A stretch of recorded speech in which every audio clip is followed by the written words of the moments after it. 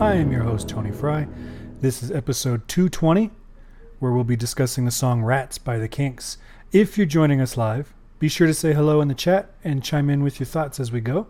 This is our second live recording session, and if you missed yesterday's, it is archived on our Facebook page as well as on our YouTube channel, and audio of all these shows will be added to our podcast feed a week following the live recording. Okay, so today, like I said, we're talking about the song Rats by the Kinks. This song was released November 20th, 1970 as the B-side to the Ape Man single, and is also the 10th song on the album Lola vs. Power Man and the Money Go Round, which was released November 27th, 1970. And the song was written by Dave Davies and is about as different as you can get from his other compositional credit on this album, Strangers. This is an all-out rocker from start to finish and features some outstanding performances from every member of the band. If you listen to all the band's albums in order, this is actually the last Dave composition you're going to hear until You Don't Know My Name from Everybody's in Showbiz. Since Dave isn't given any vinyl space once the Kinks enter into their rock opera period, it gets very sparse for the Dave Davies compositions.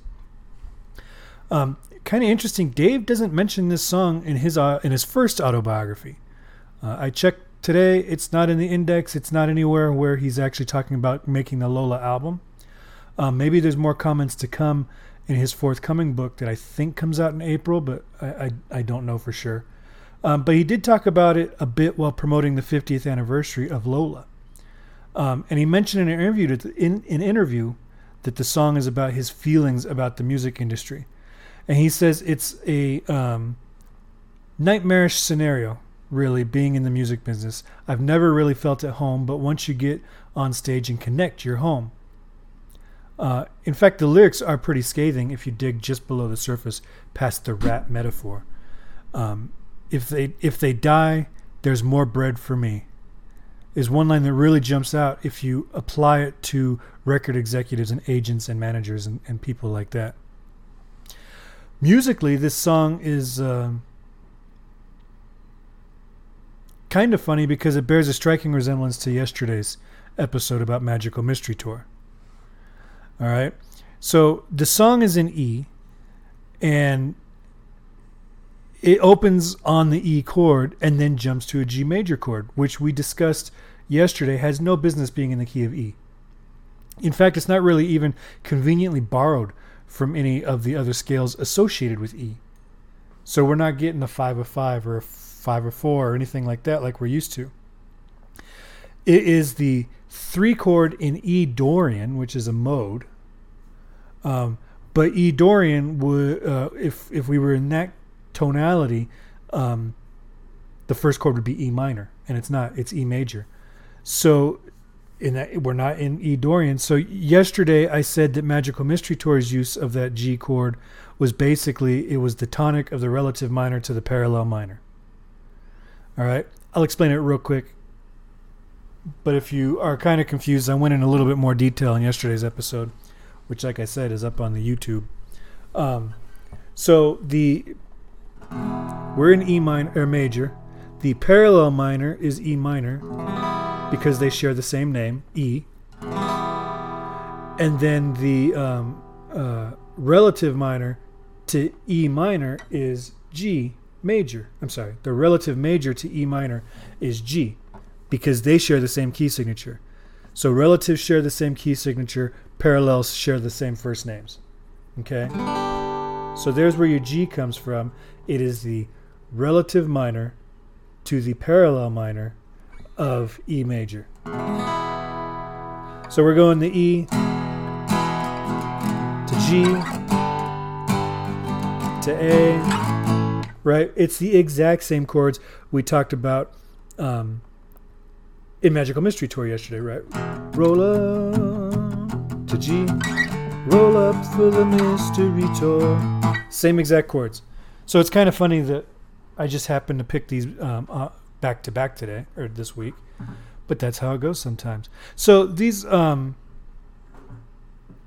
I'm basically going to say the same thing. It's the same analysis I gave yesterday.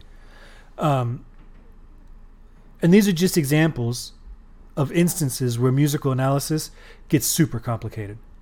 But at the end of the day, it sounds good, so who cares? So like if I was actually analyzing this on paper, I would put a little flat sign and then an uppercase Roman numeral 3.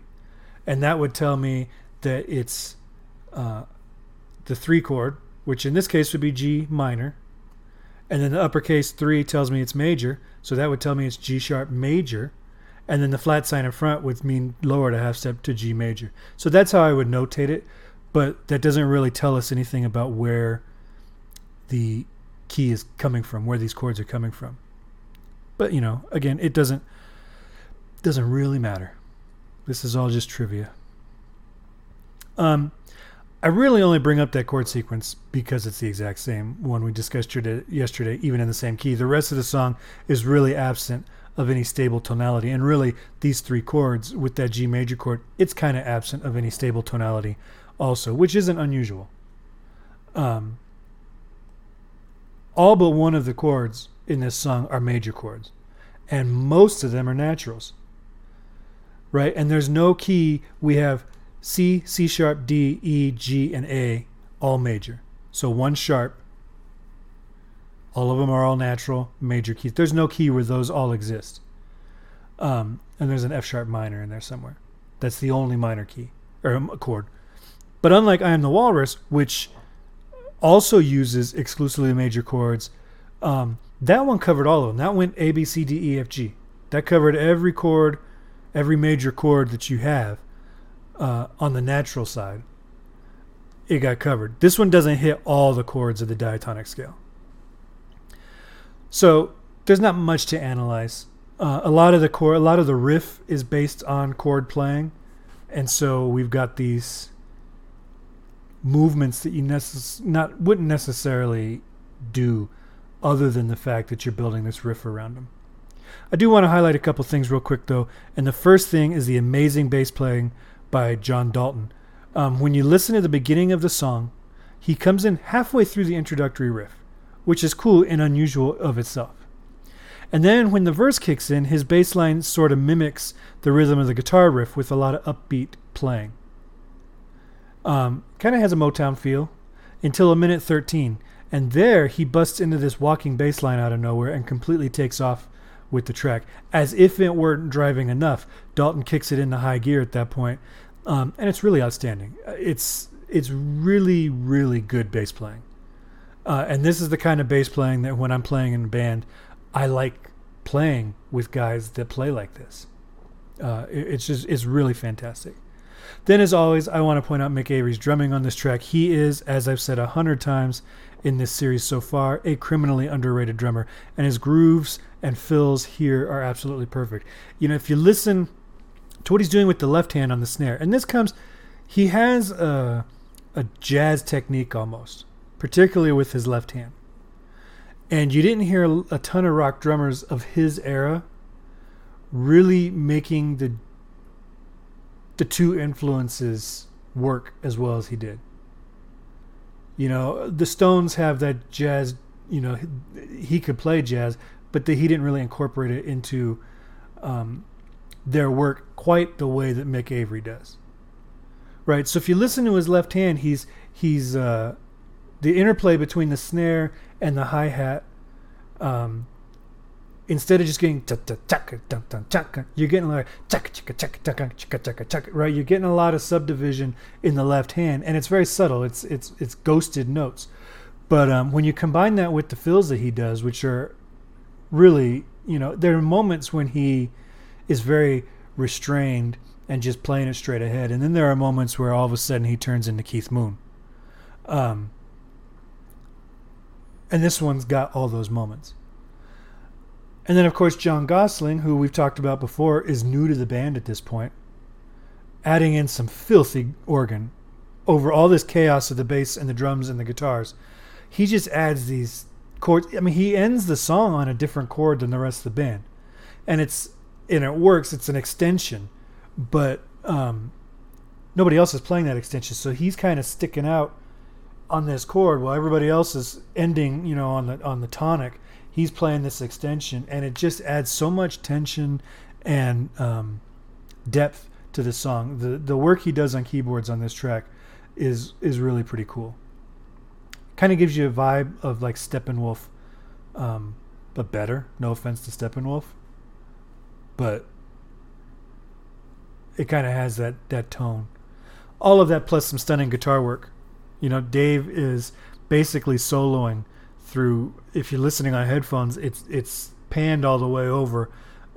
He's basically soloing through the whole song, and then the guitar riffs, the rhythm guitar, all that is really solid, and it ends up being a real treat on the album. And coming after the ballad, A Long Way From Home, and preceding this pop pastiche of Ape Man, it kind of helps anchor side 2 of the album, right? I don't think there are any throwaway songs on this album, and even though I'm not the hugest Ape Man fan, I mean, it's still a catchy tune and everything, but I think without having Rats on side 2, the second side would start to feel like they were just throwing stuff at the wall. You've got a ballad, you've got this quasi island sounding song, and where they're just I'm an ape man, I'm an ape man. I mean, it starts to get a little hokey, but you've got this song, and then you've got Power Man, and that really kind of keeps side 2 cohesive with side 1. And I mean, all this, we don't listen to it on sides if we're listening on Spotify or on our CD collection, so that's all a bit irrelevant at this point. But, it still adds to the flow of the album. And I think just like we had a palate cleanser between rockers on side 1, now we have a rock palate cleanser against kind of the softer stuff on this album. And it works effectively. We don't have anyone in the chat today, so we're not going to chat with anybody there. So I just want to remind you all, if you are able, we're going to do different times every night until we kind of come up with a time that we can get the most people here. And I know that because none of these episodes have aired on the podcast feed, a lot of you don't even know that we're doing it like this yet. So as the weeks go on, make sure you're following Hero Habit, facebook.com/Hero Habit, and that you can join the Kinks and Beatles Facebook group once you're there. But if you follow Hero Habit, you'll get alerts for all the times that we're scheduling these live broadcasts. And you can participate. You can jump in and you can, just say hello or correct me on something that you disagree with or share an insight to a song that you might have. I'm really hoping that this becomes something that you guys will join me in and we can have some fun with it. Okay, so that's going to be it for us today. As always, thanks for watching or listening, and be sure to track us down on Facebook, Twitter, Reddit, Instagram, TikTok, or YouTube. We're on all of it now, to stay up to date with this series as well as all the other cool content we're posting. And if you'd like to contact me, you can leave me a voicemail, 925-494-1739, or email me at kinksandbeats@herohabit.com. And, of course, you can find me on all these social media platforms as well. Thanks for checking out this episode, and I will talk to you all tomorrow.